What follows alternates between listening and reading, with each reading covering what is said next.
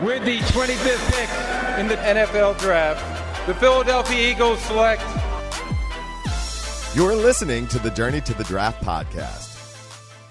Hello, ladies and gentlemen. No, there's no April Fool's jokes or anything along that nature. This is the Journey to the Draft podcast. Chris McPherson joined alongside Fran Duffy, and we are just a few weeks away, Fran. It's the month of April. It is draft month. So how anxious, how excited are you knowing that the end of the finish line for the 2019 draft selection process is almost here? It is exciting. This is a fun time of year. A lot of the evaluations are already in the books, obviously. So now it's just a matter of, kind of looking around. Do you want to try and finish up some prospects? We've talked about that in the last couple of weeks. I've been trying to make my rounds through guys either that I haven't seen or that I wanted to get a second look at. I've been kind of going like back and forth each day. Like, okay, today I'll watch new guys. Tomorrow I'll do guys that I've seen more or seen before and I want to continue to watch more of. But let me follow up on that real quick. Go ahead. How do you just determine which players you want? Do you see someone had a great pro day? Do you see someone on draft Twitter kind of buzzing about someone, and it's like, all right, maybe I need to do a pass? How do you go about which guys you're looking at here? It's a little bit of both of those, and then also just guys that, like I had never watched Kingsley Keke from Texas A&M.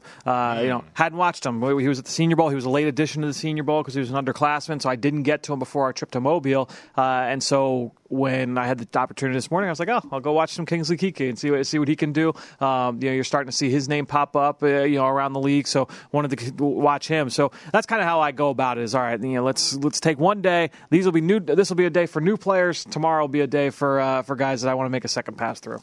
Where are you? And maybe you don't have this off the top of your head. Database wise, how many players have you looked at to this point? It's about 300. We're in a 300. I think so. I think so.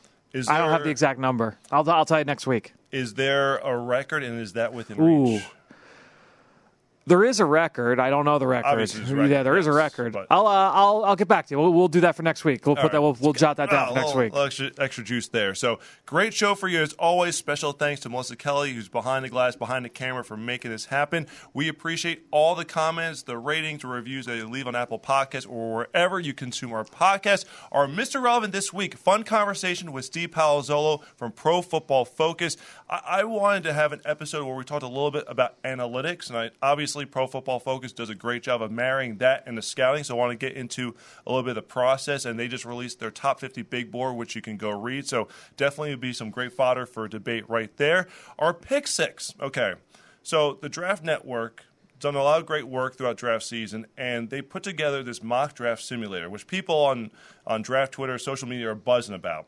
So we decided to go through and have the simulator generate a couple mock draft options for the Eagles. Now, we're not going to do full 7-round mocks, but we'll do first couple days, first 3 selections. And 3 picks. 3 picks and see who the Eagles are selecting and kind of dissect the possibilities there for the Eagles in the upcoming draft.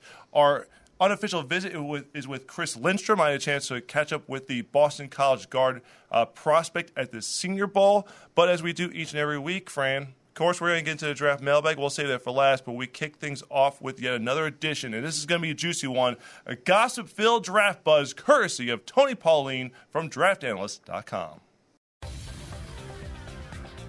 Now it's time for Draft Buzz. These segments get better and better each week because this is when Tony shines. That's right. Tony Pauline, DraftAnalyst.com, joins us as he does each and every week here on the podcast for his Draft Buzz. And again, the best stuff comes out in the weeks leading up to the draft. And what is this month? It is April. We're a few weeks away. What is this time like for you, Tony? Anything big picture you want to start off with before we hit you here with some different questions from around the draft world? Actually, it kind of calms down. March is the big month with all the pro days because, oftentimes I've got 6, 7, 8 pro days in a single day that I'm trying to cover, working the phones, whatever it is, the live feed of the pro day. So March gets kind of crazy. The pro days tail off this week. We've got, 1 or 2 today, and you got Stanford tomorrow, which basically ends it up. Then you'll have a few individual pro days for guys who are injured. So it actually kind of calms down. It's just a matter of, I'm going to hear all this information and get all this information. You got to decide or decipher what's true and to what degree it's true. So it's kind of it's not a guessing game, but we'll figure it all out. Well, Tony, the first thing I wanted to ask you about was, we got some word late last week. Adam Schefter from ESPN tweeted out that Marquise Brown has now been cleared to begin running. Obviously, he had that Lisfranc injury at the end of the college football season. Didn't participate at the combine. Do you anticipate that we're going to get a look at him? Is he going to be able to work out at all for teams before the draft, or do you think we're going to be relying solely off the film for Marquise Brown? Yeah, I mean, he may do something as far as catching the ball, extending his hands, but I don't think you're going to see any real route running, which is what teams wanted. I mean, we know he's super fast. No one could stay with him downfield. He was constantly 3 or 4 steps behind defenders. He's a great deep threat. What you really wanted to see was his route running. Is he quick into breaks? Is he explosive? Does he run routes with good balance? Does he stay low exiting breaks and position himself to make the reception? I don't think you're going to see that. We may see some sort of partial workout where it's noted that, he's 75% or something like that. I don't think that teams are going to get the workout that they want. Now, where will he go? I still think he's going to go at the bottom of round 1 because he, as well as DK Metcalf and Paris Campbell, guys we'll talk about, have the one thing that's lacking in this year's wide receiver class, and that's speed. That's outright speed. That's vertical speed and home run hitting speed. So I think he's going to go late in round 1. I could see the Oakland Raiders using one of those picks, either the 24th or the 27th pick on Brown. I know they signed Antonio Brown, but they still have need help at receiver, and they've always liked that vertical offense. All right, so follow up on that. You mentioned Paris Campbell. Adam Schefter adding a note that he is a projected first-round pick. Haven't really seen his name in the mock draft, so you think that he's in that conversation to possibly go somewhere in that frame? Teams really like Paris Campbell, or they don't like, or they're concerned about Paris Campbell. They love his athleticism. They love his build. They love his speed. They like the development that he showed from 2017 to 2018. Coming into the 2018 season, he was graded by scouting services as one of the top receivers in the nation, top receiver prospects, and he really beat expectations. So they really like the development in his game. Now, there are some who say, well, you know what, he's just a fast guy on a team that had a lot of good receivers, which made it a lot easier for him. He really needs a lot of work on his route running. He needs to show that he can run catching the ball while he's running laterally as opposed to just down the field. So there is that concern that he's not as developed as he should, which doesn't warrant a first-round pick. I still think he's very likely to end up in the bottom half of round 1. Well, Tony, one team that you've connected Paris Campbell to has been the Baltimore Ravens as a possibility there for him in the first round. And you kind of named him as kind of a backup option for them, with the primary target being DK Metcalf if he were to fall to the Baltimore Ravens. And Metcalf participated in his pro day on Friday, improved on those shuttle times at the pro day that he had at the combine. Look, the numbers still weren't like outstanding, but they were a little bit better, so that you see a little bit of improvement there. Do you think those improved shuttle times, how much are they moving the needle with his draft stock? Are we still kind of looking at DK Metcalf as a lock for round 1, lock of top half of round 1? Where do you see his stock right now? What range do you think he goes off the board? Yeah, I mean, it could be as early as the Washington Redskins. Like I said, the Baltimore Ravens like him. If the Ravens don't get him, I'm told their backup plan is Paris Campbell. The bottom line, as far as my opinion is concerned, is he's going to be overdrafted. You know, he's a big, strong, fast guy that runs incredibly well vertically and gets vertical in the air to basically high point the ball over defenders, but he's still very raw. He's even more raw than Paris Campbell is. Paris Campbell's got a lot of football in his background. You know, DK Metcalf had really one outstanding year, which was cut short by a neck injury. I have not heard anything bad about the neck injury yet, but if there are red flags, this is about the time where it's going to start to pop up.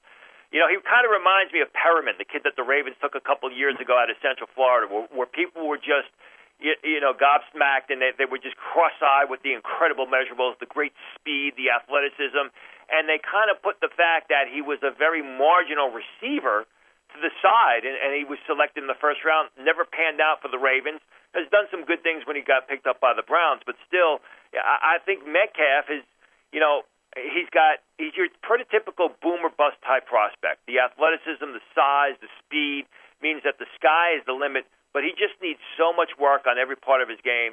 He's going to go round 1. I still think that, and I think it's because of the overall weak class of receivers this year, I still think that's a little bit early. We'll stay with that Ole Miss Pro Day, Tony. You had mentioned Dawson Knox. We've talked about him in the past before, a player that helped himself at his pro day. I believe he ran 4.51 on Friday morning. Jim Nagy, our friend from the Senior Bowl, executive director, said he tweeted out that he thinks Dawson Knox should be in the round one mix. Where have you kind of heard the junior tight end's name being thrown around in terms of his round value at this point in the process? Well, I've not heard round one. He ran times from anywhere from 4.51 to 4.57 seconds. Ran an exceptional 3-cone time.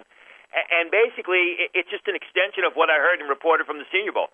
There are a lot of teams that are just very excited about Dawson Knox's upside potential and his athletic ability.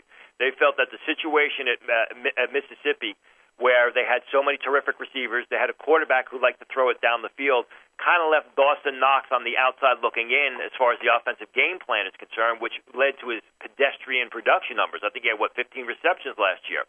I don't think you can draft a guy with that type of production in round one, but teams love his upside. They think he's a great athlete that they can develop into a good tight end. I had a conversation with someone at the Senior Bowl who told me, we were talking about him versus Jay Sternberger. They told me, and I was surprised at the time, that they liked Dawson Knox better than Jay Sternberger because Knox was so much of a better athlete. They think that he's going to be a better tight end 2 or 3 years down the road. So when you take Dawson Knox early, and when I say early, he's going to land somewhere probably in the bottom half of round 2. You have to understand that he may not have a lot of production as a rookie. He still has a lot of football to learn, and it may take 2 or 3 years to harvest that talent. All right, sticking with pro days, let's go to Houston. Ed Oliver didn't do all the timing drills at the Combine. He did them at his pro day and posted some ridiculous numbers, which we all expected, with his size and, athletic profile. What do you think? Because there's been so much discussion through this draft process about how high he'll go, how he'll potentially slip in the draft. What do you think is the ideal range for Ed Oliver to be selected in this year's draft? Yeah, too much discussion as far as I'm concerned. I mean, Ed Oliver is really the definition of paralysis by overanalysis, which is a term that we've used for a while in draft lore. A guy who was considered the first pick of the draft back in August, and now, we've talked about it on this podcast, some people think he's a late first-round pick. I think the earliest that he goes is either Detroit with the 8th selection or Buffalo with the 9th selection. I don't think he gets past Atlanta at 14. I do still think he's going to be a top 12 selection, but, if for some reason he starts to fall, I just don't see him getting past Atlanta. They need defensive tackle help.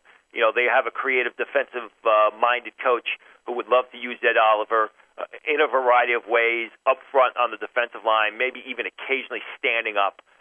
He's that type of athlete, doesn't have the great size, but remember, he's a young guy, so he still has a bit of physical maturity. His body still has to fill out. I thought he was overrated coming into the season, and I think thoughts of or talk of him being a bottom half of round one guy right now is just as ridiculous.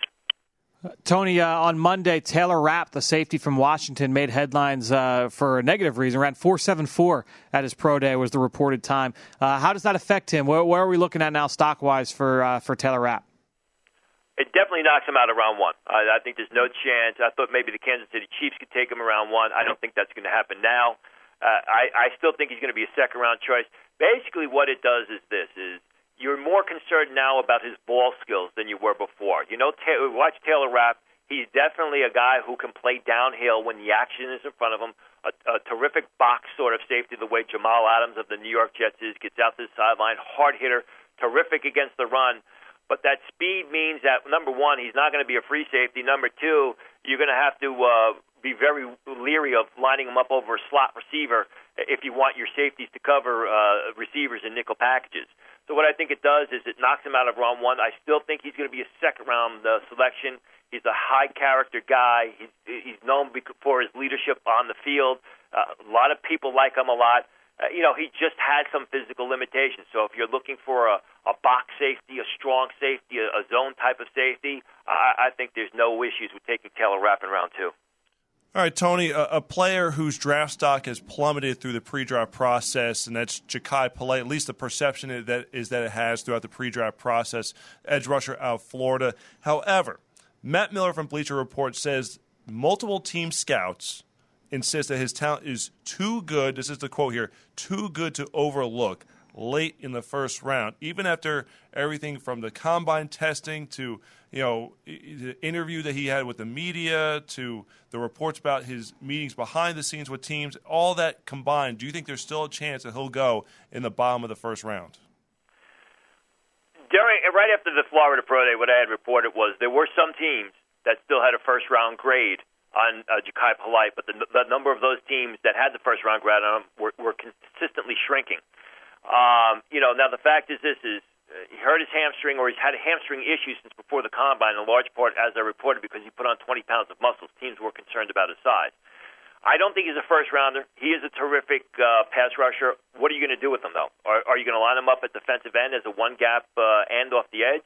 Do you stand him up over tackle as a 3-4 outside linebacker, position he's never really played at? He really never stood up over tackle at Florida. So I think it's more of a scheme and a system fit. I don't think he's going to go in round one. I've read reports where people saying he's going to go in the 5th round. I think that's kind of crazy. I still think, because he is a terrific pass rusher, and pass rushers are in high commodity come draft time, I still think he's going to land somewhere in day 2 of the draft. Tony, Rich Cimini from ESPN.com had reported that the Jets would be, quote, all ears to move down out of the number 3 spot. I know that was something that you had reported in the past as well. He had cited, the potential just to move down. You had talked about potentially for a corner that they would want to add another cover man for Greg Williams. I would think a pass rusher would be in play since they missed out on Anthony Barr. If they do make a move down, who do you think that their eyes would be set on if they were able to make that kind of deal? Well, I think you got to look at the Giants, or a team that wants to assure themselves of Dwayne Haskins. This is the assumption that Kyler Murray is going to be the first player off the board, which I think we reasonably can say that that's going to happen. So it's a team that wants to hop in front of the Oakland Raiders to make sure that they get Dwayne Haskins. Now, I think the problem that the Jets have is multifaceted. Number one, they needed to come out of free agency with a pass rusher and a starting center. They did neither. The Anthony Barr situation, they couldn't help that. But the fact is was Anthony Barr the best pass rusher available to them, and they really were kind of left out in the woods with a pass rusher. I think the other problem is the San Francisco 49ers did a good job setting themselves up in free agency by getting the pass rusher that they need and trading for Dee Ford. So I think, as I reported on this podcast back in January, the Niners, I think, will definitely look to trade down because they've gone so heavy on the defensive line 3 of the last 4 years. They got Dee Ford. They need cornerbacks. They need other position players. So I think the Niners may be willing to trade down at a price that's not that steep. The Jets have to trade down at this point in time. I think the Niners would like to trade down. We'll have to see how it pans out.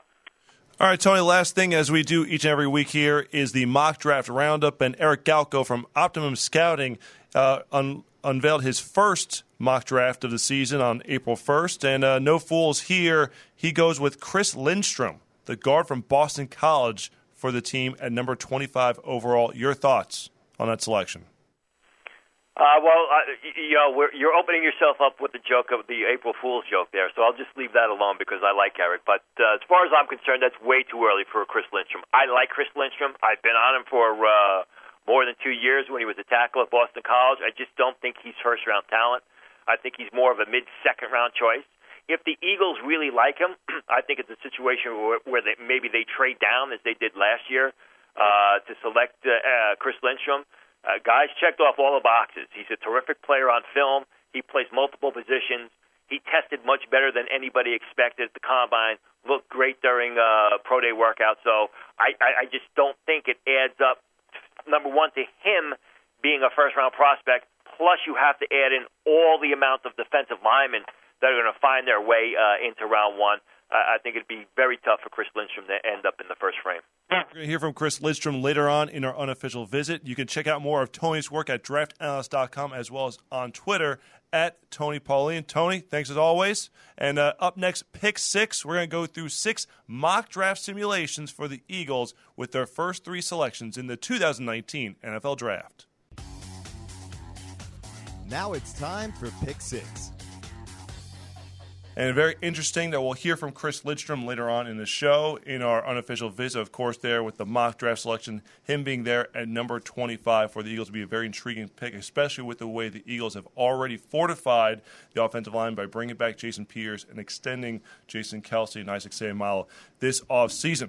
All right, so pick 6 this week. Okay, so we talked at the top of the show about the Draft Network and this mock draft simulator, which is a lot of fun just to play around with. And you see everyone on Twitter like, here's my 7-round mock for this team. Here's my 7-round mock for this team. You know, what do you guys all think? And it's a great way to pass the time as we're leading up to the draft. So we said, what if we allowed the Draft Network mock simulator to spit out a few, possibilities for the Eagles? Sure.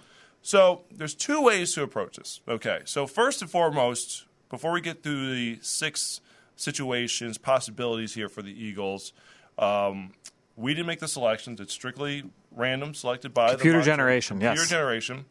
You can do one of 2 ways. So there's the Draft Network prediction board, which is kind of how they think the draft is going to go. So using their rankings. Well, this is not their rankings. Okay, it's separate from that. It's actually more of where they think players are going to go. Okay, got it. Then there is another 3 that we have here that are based on their rankings. Got it. So it's Okay. separate. Okay, it's sort of like, I think Dallin Jeremiah says, my big board is what I see, but my mock draft is what I hear. Sure. Okay. Great way to dissect Like it. So the first 3 here are based off the prediction board, who they think players are going to go in certain spots and who would be available at these selections. So, again, we're doing the first 3 selections for the Eagles, number 25 in the first round, and then 53 and 57 in the second round.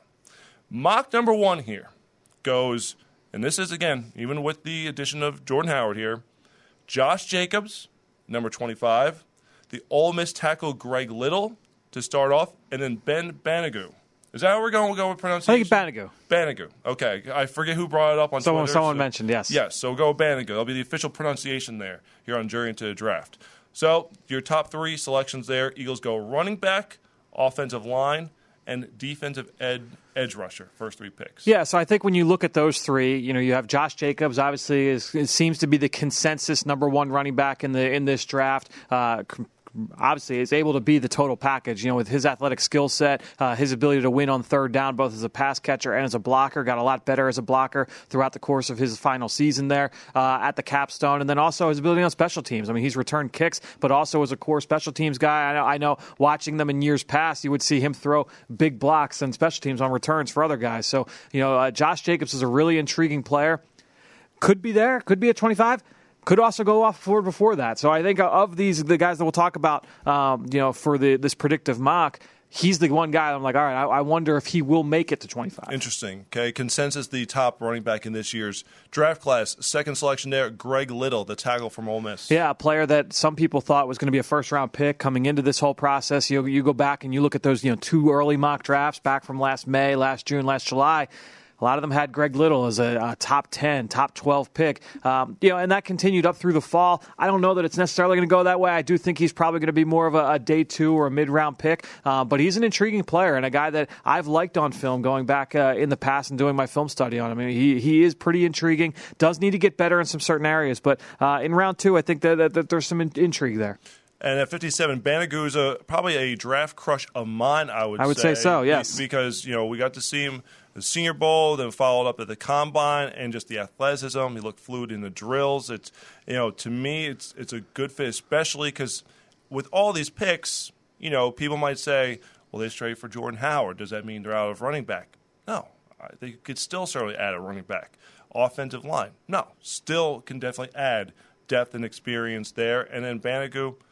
No, because I think across the board, the biggest thing is the Eagles don't have to force anything at this point. That's the biggest takeaway. So you can just add the best players available regardless of position. But I think they hit 3 critical spots here. And we're going to talk about analytics later in the show. My guess is that Ben Banogu is going to check a lot of boxes for the analytics community, both from an athleticism standpoint and then also from a production standpoint. Was very, very productive over his 2-year career with the Horned Frogs. All right, so simulation number 2. Again, these are based off the Draft Network's prediction board. Okay, first pick, Nasir Adderley, popular mock draft selection for the Eagles out of Delaware, local kid at 25. And then second round, Charles Omenihu, who was a little Twitter beef. Oh, I missed this. Cody Ford. Really? Going back. Oh, you missed this one. Oh, nice. Oh, it's a pretty good one. Some Big 12 on Big 12 crime. Oh, better believe it there. Okay, that's a good one. And Jalen Ferguson out of Louisiana Tech. Okay. Wow, so double dip there on the oversized edge rushers. Both guys I think are very similar. I'll start with Omenihu and Ferguson. I think they're similar certainly in stature, the way that they're built, the way that they win. Both guys are power leverage players. They win with heavy hands and their ability to collapse the pocket. Both guys can transition from speed to power. Both guys have inside-outside versatility to be able to slide inside as a defensive tackle and sub-package. So I think with both of those players, they're you have a similar skill set. So if you chose to double dip there, you could see why. And then with Adderley, I think taking Adderley early, it kind of takes the pressure off of him. Coming from a smaller school, it's kind of like Dallas Goedert, where he doesn't have to step into the situation right away and be the guy. He can work in sub-package, kind of be worked in, play special teams early, and then down the road you figure out how he ultimately fits into your defense. All right, the third simulation here goes with Chauncey Gardner-Johnson. Interesting. For the Eagles at number 25. Omenihu again, top of the second round, 53rd selection. And then Miles Sanders. That'll be a fan favorite, the running back out of Penn State. Sure, and I think with Chauncey Gardner-Johnson, you could say the same thing, except with a little bit of a different twist, right? Obviously, he's not coming from a small school. He's coming from the University of Florida. A ton of people go down and watch those guys play down in the swamp and throughout every SEC game there. But with Chauncey Gardner-Johnson, he only played as the nickel corner last year. Now, I know he played different roles in the years prior, but if you want to envision him as a base package player down the road, now he's got time to grow into that role. He can come in early, play special teams again. Like I said with Adderley, he can play special teams. He can play in your sub package and then grow him into a base package role. He doesn't need to be thrown in right away. So I think that's the allure there with taking a guy like Chauncey Gardner-Johnson early. Omenihu we talked about previously. And then Miles Sanders, is a guy that I think when you're looking at all these running backs, he checks a lot of boxes. He does a lot of things really well. Maybe nothing great. That's probably why he's a second-round pick as opposed to being a first-round pick. But ultimately, you look at Miles Sanders, you think the best football is ahead of him. All right, so now these last three simulations are going to be based off their big board. This is their rankings. Their rankings. So they mesh them all together, or can you pick by analyst? Like, can you pick Kyle Crabb's big board? It's a consensus. Got it. It's okay. a consensus big board here. So. All right, so mock number 4. Okay, Nasir Adderley still goes in the first round. Now, we talk about double dipping along the defensive line once again, this time with DeAndre Walker and Draymond Jones.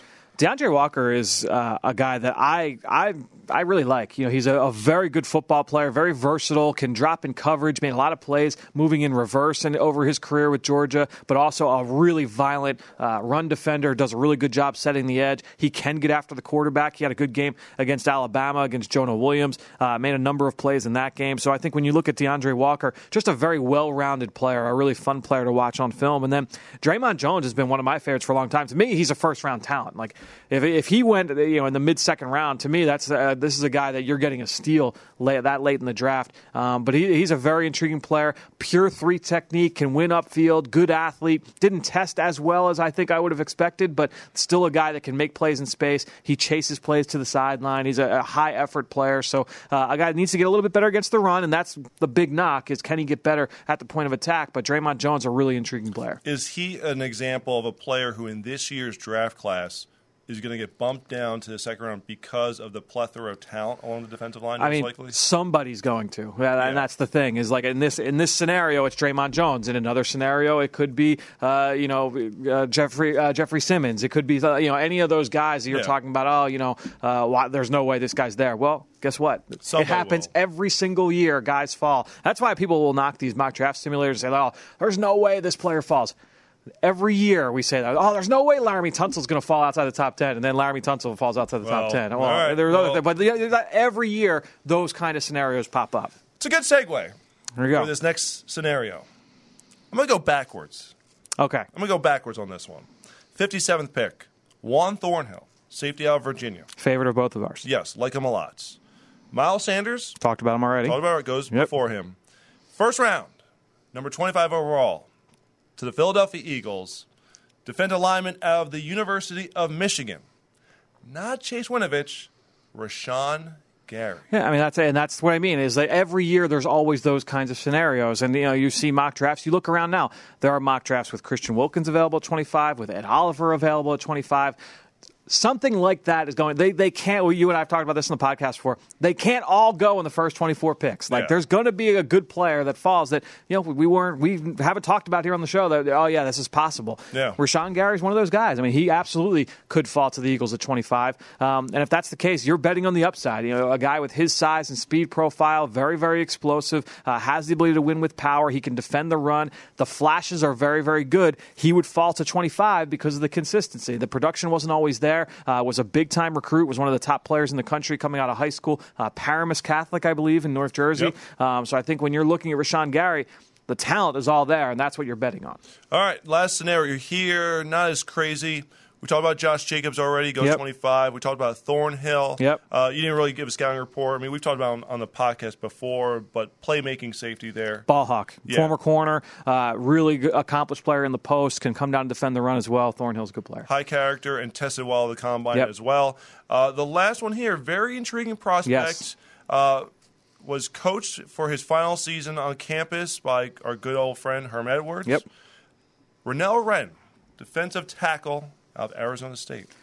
Great first step, and that's how he wins. We've talked about Rennell Wren going back to like early September on the show, and really when you talk about him, his ability to wreck the play early is what sets him apart. I mean, he's got that quick first step, gets upfield. He was a nose tackle, and he just flew upfield and just wrecked the run play. I mean, that was his game. The sack production wasn't always there with him. Wasn't really super productive until this season, but you look at his athletic profile, his ability, the splash plays are really, really impressive. I've compared him in the past to Chris Jones, the defensive tackle from Mississippi State, went in the first round.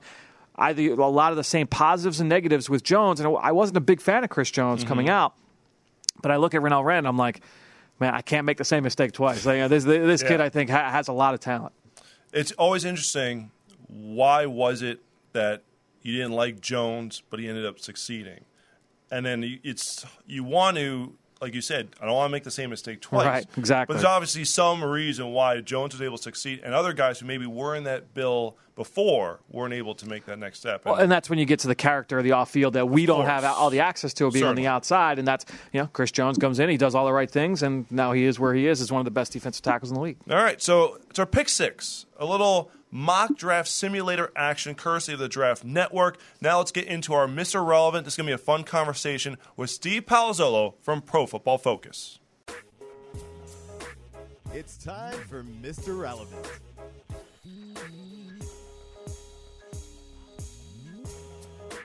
Really excited about this one. Our Mr. Relevant, none other than one of the best, not just when it comes to college football, NFL, all across the board. Steve Palazzolo from Pro Football Focus. You can follow him on Twitter at PFF_Steve, and he's the senior analyst and director of video content. And Steve, the first question I have for you is, I wanted to kind of have like a sort of an analytics discussion here, which obviously Pro Football Focus has been great at. And you unveiled your top 50 big board on Monday. How much do you weigh in the analytics and what you see with your eyes on the tape when putting the big board together? How much does one factor into the other? Yeah, so there's a lot that goes into it. We've been doing the college game since the 2015 draft, and we've learned a lot through the years. We don't have an automated draft board yet, so it's not purely data driven. So it does take a little bit of eye test and interpretation of our grades and data. But the foundation is certainly the fact that we grade every single player on every play from a production standpoint, and we do think that's the biggest edge in all of player evaluation, the fact that we have a data set on every single snap that these guys have played. And as our analytics team dives into the data more and more, we essentially we just find the most important parts of that data. So it's not as simple as taking PFF grade and just listing the players out and there's your draft board.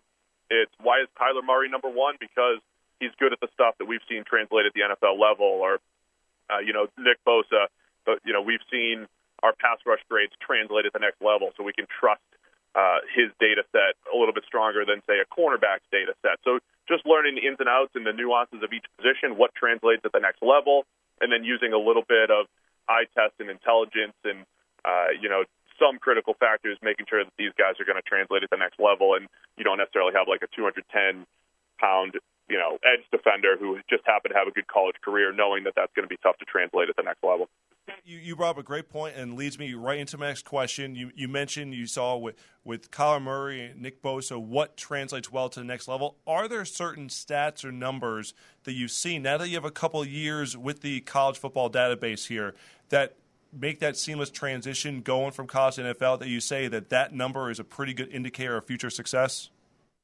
Yeah, I mean, looking back at quarterbacks, we've had really good success just looking at year to year quarterbacks who just perform well from a clean pocket and hit open throws. The two things that sound like the easiest parts of quarterback play, but because they happen the majority of the time and it separates the Tom Brady's from the Brock Osweilers, so to speak, it's the most important component. It's the most stable component of quarterback play, and I think that's what you're really looking for when you're trying to project. It's kind of like what baseball did where they said, hey, look, home runs, walks, and strikeouts. Those are the three things that hitters and pitchers control against each other. There's no defense involved there.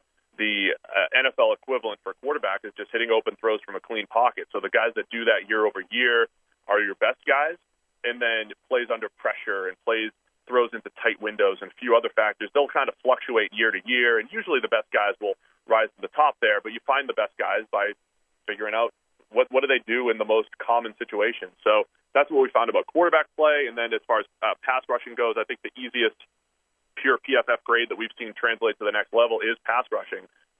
We have a ton of interactions at the college level, and they project what a guy's going to do at the NFL level. So we've seen Joey Bosa, Myles Garrett, Trey Flowers, Grady Jarrett, guys that had really successful, productive college careers getting after the quarterback, doing the same thing at the NFL level. And if guys are below a certain baseline, they've struggled no matter what their actual physical traits and measurables are.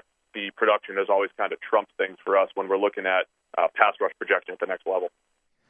Steve, you were on the show back in the fall, and you and I talked about Andy Isabella and everything that you guys liked about the UMass receiver. That carried through to your final big board. I know you guys are higher on him than most outlets. Are there other players that kind of fit that mold that this is one of our guys this year that we're really kind of pounding the table for that maybe everyone else isn't at this point? Yeah, I mean, just starting at quarterback, I think we're going to be a little bit higher on Will Grier than most. We have him at 24 on our draft board right now. Chase Winovich is a guy that, the more we looked at him and his production through the years, we have him at 29 as a fringe first-round type of player. I don't know if anybody else will have him higher. We have him higher than Rashawn Gary, who is a better athlete at Michigan, but Winovich was the better pure edge defender during their time there. So I think he'll project pretty well at the next level. Those guys really stand out as our guys. It is funny because I do think the more we've done this, the more we're not completely in line with wisdom of the crowds, but there aren't as many egregious misses, I don't think, as far as our board versus others when it comes to finding our special guys that stand out. When you put this out on Twitter on April 1st, I'm sure a lot of people were responding. Is this April Fool's Day with some of the rankings? Steve, what were some of the ones that generated the most buzz in terms of positioning? You mentioned Winovich as possibly one of them, but were there others that you maybe heard from in the draft Twitter community? Yeah, I should have mentioned Jerry Tillery, too. I mean, we have him at 7. He continues to move up our board. He had the best pass rush grade in the nation, tied with Quinnen Williams last year. And Quinnen we have higher because he's been a better overall player, or at least was last year. But Tillery continues to improve, and just getting after the quarterback is the most important part of playing interior D-line. And Tillery did it at a high level. So we'll definitely be higher on him, I think, than most. A lot of people, they gave us the old LOL on that one. Just having Kyler Murray at number 1 because we're taking positional value into it. We think he has that top 10 quarterback type of potential, which from a value standpoint certainly trumps anything that a Nick Bosa or Quinnen Williams could bring to the table, even if those guys are better players. So we had to take positional value into it just a little bit. And then the other question marks, why is Montez Sweat really low? Why are Rashawn Gary really low? They didn't make Sweat's at number 46, and Gary is not in our top 50. We just have both of those guys as more second-round value type of players. The guys that I'm not saying they're going to be bad, but I certainly don't want to be the team that's putting eggs into that basket in the top 15, so to speak. I just think there's too much risk involved. I want to follow up on Jerry Tillery real quick, Steve. And I don't know if you have the information in front of you, but he was a player that really caught my eye coming into the season because of his ability to defend the run. I thought he was really violent against the run. I'm not sure how you guys graded him last year, but where do you guys see him? I know he obviously took that big step this year as a pass rusher. That production went through the roof. But do you guys see him as a well-rounded enough player to be able to defend the run at a high level as well? Yeah, I think he can. He's got solid defensive run grades. Let me see if I can pull it up as I'm speaking here. Certainly, pass rush has been weighed higher for us, and our guy Mike Renner has compared him to Chris Jones, a guy that Renner 2 years ago at this time was saying Chris Jones is a top 5 player in the draft class, which he essentially has become. Similar size, similar measurables, and similar production. He's had strong run defense grades, Tillery, over the last 2 years. He had a game against Miami, I think it was 2017, where he just completely dominated the line of scrimmage. So you just kind of see that throughout his tape. More than capable against the run, but certainly going to make his money, I think, getting after the quarterback. Steve, this might be our last question for you here. Is there a cutoff point when you're compiling the board? Do you take in combine performance, pro day performances, because those are starting to wrap up? And how much do those aspects of it weigh into formulating the final grades and the big board? Yeah, it's something that continues to evolve for us. We don't have, as much as we quantify everything at PFF, we don't have a perfect quantifiable way to hit each position with pro day data just yet. Although the more our numbers guys look at it, they don't think it's completely relevant. I think it kind of shakes itself out when you have a guy like Ja'Kai Polite, who was thought to be a potential first-round pick, and the whole NFL says, wait a second, he's going to be more of a third or fourth rounder because he just had a disastrous workout. It kind of feels like that wisdom of the crowds is, not completely off on those types of guys. So we factor it in a little bit. It's those disastrous performances or, 4.7 for a corner that I think make us move guys down the board just a little bit when it comes to the pro day stuff. But then you have something like Ed Oliver who crushes his pro day, but that's expected. I mean, that was an expected outcome. He's the most agile interior defensive lineman I've ever seen. He moves like a safety. And when he did that at his pro day, it's like, all right, that's what we expected. So I think it's about knowing what the expectations are going in, and if they're met or exceeded or if they fall short, then adjusting accordingly based off of that.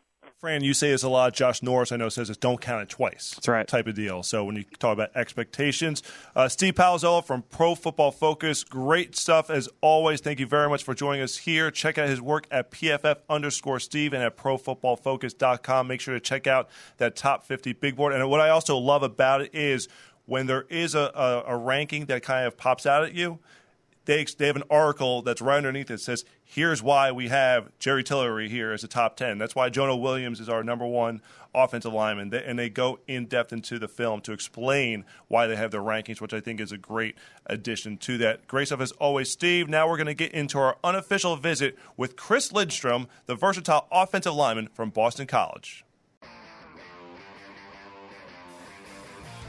The unofficial visit.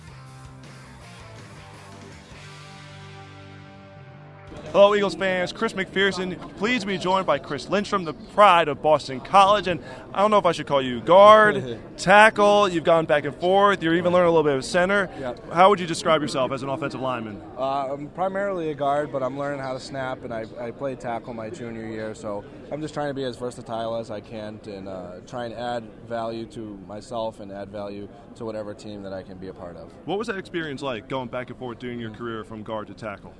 The first 2 years I was at guard, and then we needed someone to step out to tackle, and so I felt comfortable doing it, so I made that jump, and then we moved a younger guy out to tackle, and we needed to move back in, and so I just did that, and I was just excited to be a part of a great unit that we had at BC, and whatever hole that they needed me to fill, I was going to try and be my best at it.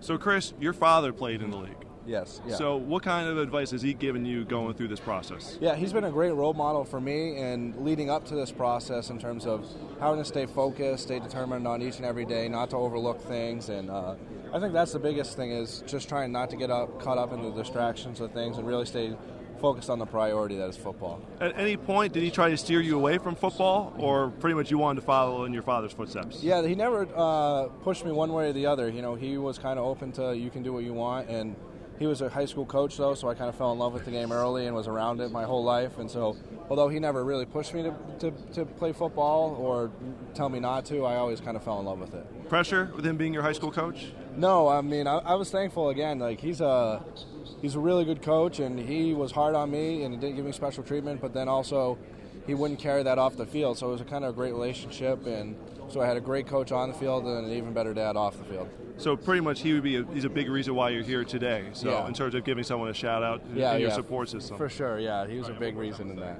In terms of your play style, okay, you love to win in the phone booth. Mm-hmm. How did you develop that mentality in your career at Boston College? Just for being an undersized guy, and so I had to learn that when I was younger.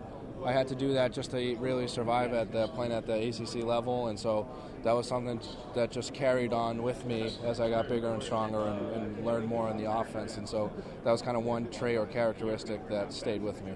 When did you think the NFL was possible for you? It was always a dream and a goal of mine, and then this previous season during Pro Day, and people started to approach you, but it wasn't so much, and I was thankful for it, and I wanted to be a part of it, but I focused this season, and I was just trying to be the best player that I could be and have the best team that we possibly could be, and everything kind of worked out great, and I'm excited for this opportunity. Was it difficult balancing the short-term enjoyment of your team and knowing it's your last year on campus versus trying to prepare for a possible career in the NFL? I don't think so. I mean, I spent my entire time at Boston College wanting to be the best. Wanting to have the best team that Boston College has had, and wanting to have the best line, and then myself trying to be the best player. And so I spent all my energy at BC trying to win games, and I really, this was always a dream and a goal, but you kind of put that off and you focused on today, and that was trying to make Boston College a better place, and I enjoyed my time there. All right, Chris, I'm going to put you on the spot here. Your final question, okay? You can't go with Zach Allen, who I'm sure you went against practice many times. Right. Who was the best D lineman you faced in 2018? I think Dexter Lawrence was probably the best guy I played all year. He's a very talented player at Clemson, and he's great hands, great size, and he used good moves too on top of that. And so I think he had the whole package and was a great young player. That entire line was something to deal with throughout the course of the year. They were a great team. So Chris Lindstrom, prior to Boston College, thank you very much for joining us here on PhiladelphiaEagles.com, and best of luck to you down the road. Thank you. Now it's time to hear from you, the fans, in the Draft Mailbag. All right, there. So it's not the end of the Journey to the Draft podcast. It's a continuation of what's been a fun episode with a lot of great insight, a lot of great information here. Because I don't want to, we could say let's save the best for last. That's right. So to speak here with the mailbag. So as we do each and every week, we kick off things with the question that come courtesy of Apple Podcasts. People who rate, review, leave your question there. We will get to those first. And we'll kick things off here with Rage114 from Apple Podcasts. Great podcast, great job including information and opinions on the rest of the NFC East. Really appreciates it. Thank you. Remember, we were asked specifically one NFC East section there. Question, what constitutes the difference between a left tackle and a right tackle? The reason I ask is because there are so many great pass rushers coming from the left-hand side against the right tackle in recent years. As a result, the line between what makes a good left tackle and a right tackle are a little blurred. However, still hear you and Tony Pauline make a distinction between the two. In today's NFL, is there a difference between a left tackle and a right tackle? And I think we actually probably disagree a little with Tony, I would say, on this. We do. I think Tony looks at it from an old school way, and that's everybody's prerogative. They want to look at it a certain way. What that old school. The old school prerogative was, the point of view was, okay, the left tackle is your pass protector, your right tackle is your big mauler, your run blocker on the right side. And the reason for that was most offenses back in the day were right-handed. Your tight end lined up on your right side. You were running to the right. That was the idea. And the left tackle was the blind side of the quarterback, and that's what you wanted, the good pass protector over there. That's not it hasn't been the case in the NFL for a long, long time. So, the importance of having a good pass protector because of it being a pass-heavy league is that's evident. I mean, you look at any NFL schedule, and you can look at your right tackle. Oh, who's he going to line up against? Okay, so he's going to go against Olivier Vernon, DeMarcus Lawrence, Ryan Kerrigan, Nick Bosa, Joey Bosa, Melvin Ingram, Justin Houston. I mean, Khalil Mack lines up over there. every single Von week. There Miller. are guys called Val Miller's a great. I think of Lane Johnson. Right. Just think of Lane Johnson. Who he's got to face every single week. You need a good pass protector at right tackle. So I think that's out the window. What I will say, and this is the thing, guys are going to be comfortable at one spot over another. Correct.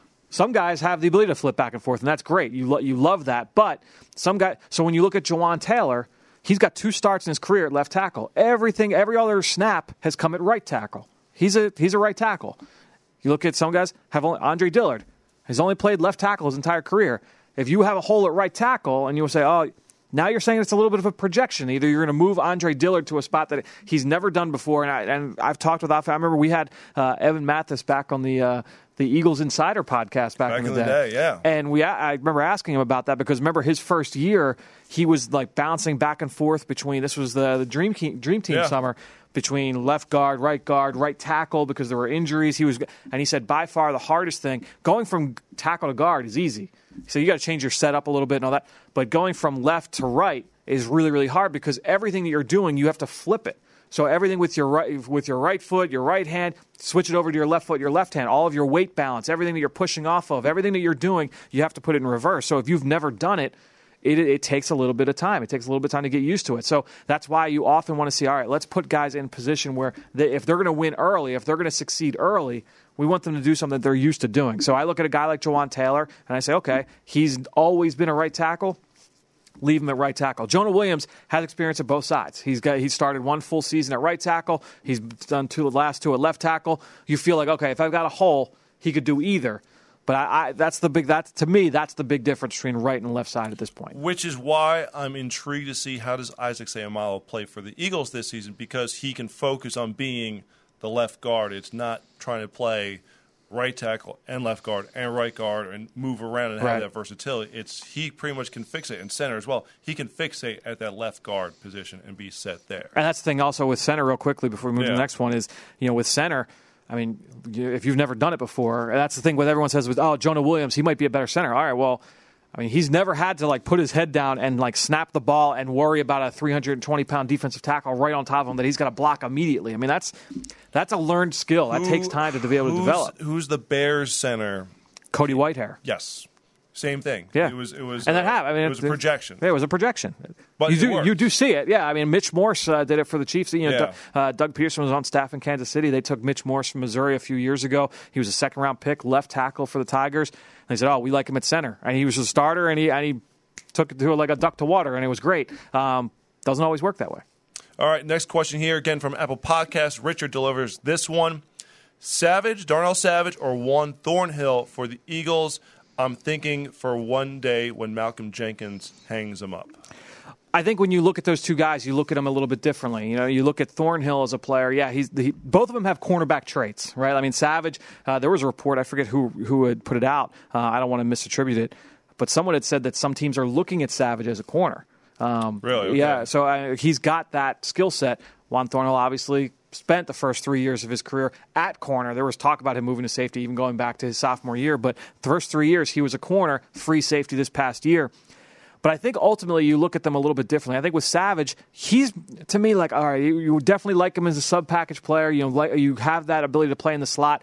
Can he play, where is he best? Is he best near the line of scrimmage? Is he best in the back end on the post? I think when you look at Juan Thornhill, he's going to be a great post player, for a long time. So I think ultimately it comes down to how you view them. I don't think they're both – I don't think it's apples to apples when you compare those two players. All right. So, again, if you have not already submitted your questions on Apple Podcasts, put them there now, and we'll get to those first in next week's episode. So we got a transition here. You made the call to action for everyone on social media, on Twitter, at FW3 to send in questions. So – You get to play host now. That's right. All right. So Joshua V. Kidd asks, why is David Long, the Michigan corner, flying under the radar given his combine numbers, and that I thought he was one of the best corners in one of the best defenses in college football? It's a good question. David Long tested very well at the combine. And it was a pretty good workout overall. Nothing, he wasn't lights out across the board, but overall I thought he did a solid job. I think when you look at David Long, he's a guy that I agree with you. He's underrated in this class. I mean, he's a guy that this corner class is not great. It's not a great group of corners. It's certainly one of the weaker positions in this class. But overall, when you look at David Long and the big knock on him is going to be his size. Does he have the size and speed to be able to hold up on the outside? But he's quick, he's tough, he's instinctive. I think he's got inside-outside versatility. So to me, David Long, a very interesting player. All right. So next question. I'll just dig into your mentions here. At Poe Wing, Poewing on Twitter. Okay. What's going on with Ed Oliver? He's got the best tape. He compares to Aaron Donald. He should be a consensus top 5. What's going on? Well, I think the big thing, number one, was look, size is going to be an issue, right? I mean, he's not going to be for everybody. No. At 280 pounds, I mean, he's not going to be for every team, and not just the weight. To me, the arm length is the other big thing because that can be a disqualifier for certain teams. His arm length is very, very short. And we can all roll our eyes about, is that important? That is an important trait for interior defensive linemen. And for teams looking at it, it's like, all right, I've got Christian Wilkins versus Ed Oliver.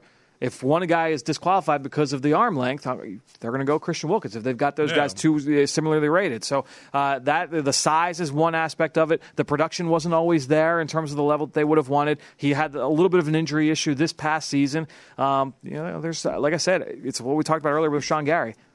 Someone's going to fall. Like it could be Ed Oliver could go like 8. I don't even know who's picking 8 overall. He could go 8 overall, and I wouldn't blink an eye. He could go 24. I wouldn't blink an eye either. He's one of those guys I think is going to go somewhere in that range. Yeah, I think Detroit has the 8th pick in this year's draft. But nonetheless, he's probably not going to go to Detroit. No. I don't think he fits Detroit. But that's a great example. He's not. He doesn't fit he's not Detroit for everyone. Yeah. The thing is, because he declared so early, because he declared for the 2019 draft, before the 2018 season started. Everyone poked holes. And you've brought this up on the podcast before. Everyone has scrutinized his game, and he's been under the microscope so much more that you know all of his flaws. Yeah. And it's almost like you pay more attention to those flaws at this point than what he does very well, whereas the other guys who are new to the draft class, you're just seeing all the good things about them. You're like, oh, man, he can do this, that, and the other. They haven't had as much time to really dissect them to get to the point where you're nitpicking every little thing with them. And not, again, size and arm length, those aren't little things to nitpick, but I feel like that he has been scrutinized more than any draft pick prospect in this class. And it wasn't until last week at his pro day when he finally got that big shot in the arm of positive buzz, right? Yes. Because he didn't do a full workout at the combine. True. He wasn't at the Senior Bowl or anything, obviously. He didn't have to officially declare for the draft because he'd already done it. Yeah. His senior year, he ended up with injury. He had that thing with the incident with the coach on the sideline. Yep. I mean, there's all these negative things chipping away at Ed Oliver and his stock, quote unquote. But I think when you look at him overall, guy's a hell of a football player. All right, next question here comes from @randomfrankp. Thinks that Darrell Henderson seems like the perfect fit for this offense. Just how we take him day 2 or stick with the current roster. Again, we say running back. That I still think you definitely can add at that position, even though they got Jordan Howard. But your thoughts on just Darrell Henderson as a prospect overall? Yeah, no idea, if they're going to take him in day 2 or stick with what they've got. But I think when you look at Darrell Henderson, his game's based on speed. I mean, he's got the ability to take it the distance anytime he touches the football. Really, really good on perimeter runs. He's good in the passing game as well. Can do a lot of different things for you out of the backfield in that respect. So really a guy that's been productive as well in the AAC. So, this is a player that is very, very intriguing. I think there are flashes of guys that we've seen in the last few years, of Melvin Gordon or Dalvin Cook. Mm-hmm. I mean, those kind of players. So I think when you're looking at Darrell Henderson, is he to the quality of Dalvin Cook and Melvin and Melvin Gordon? Probably not. In terms of that quality of prospect, but the flashes, the play style, he's that kind of a player. All right, time to get to one or two more here. Yeah.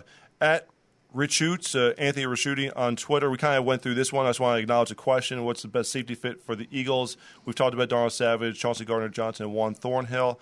Let's go a little quarterback question here from at TManic21, good friend of the pod.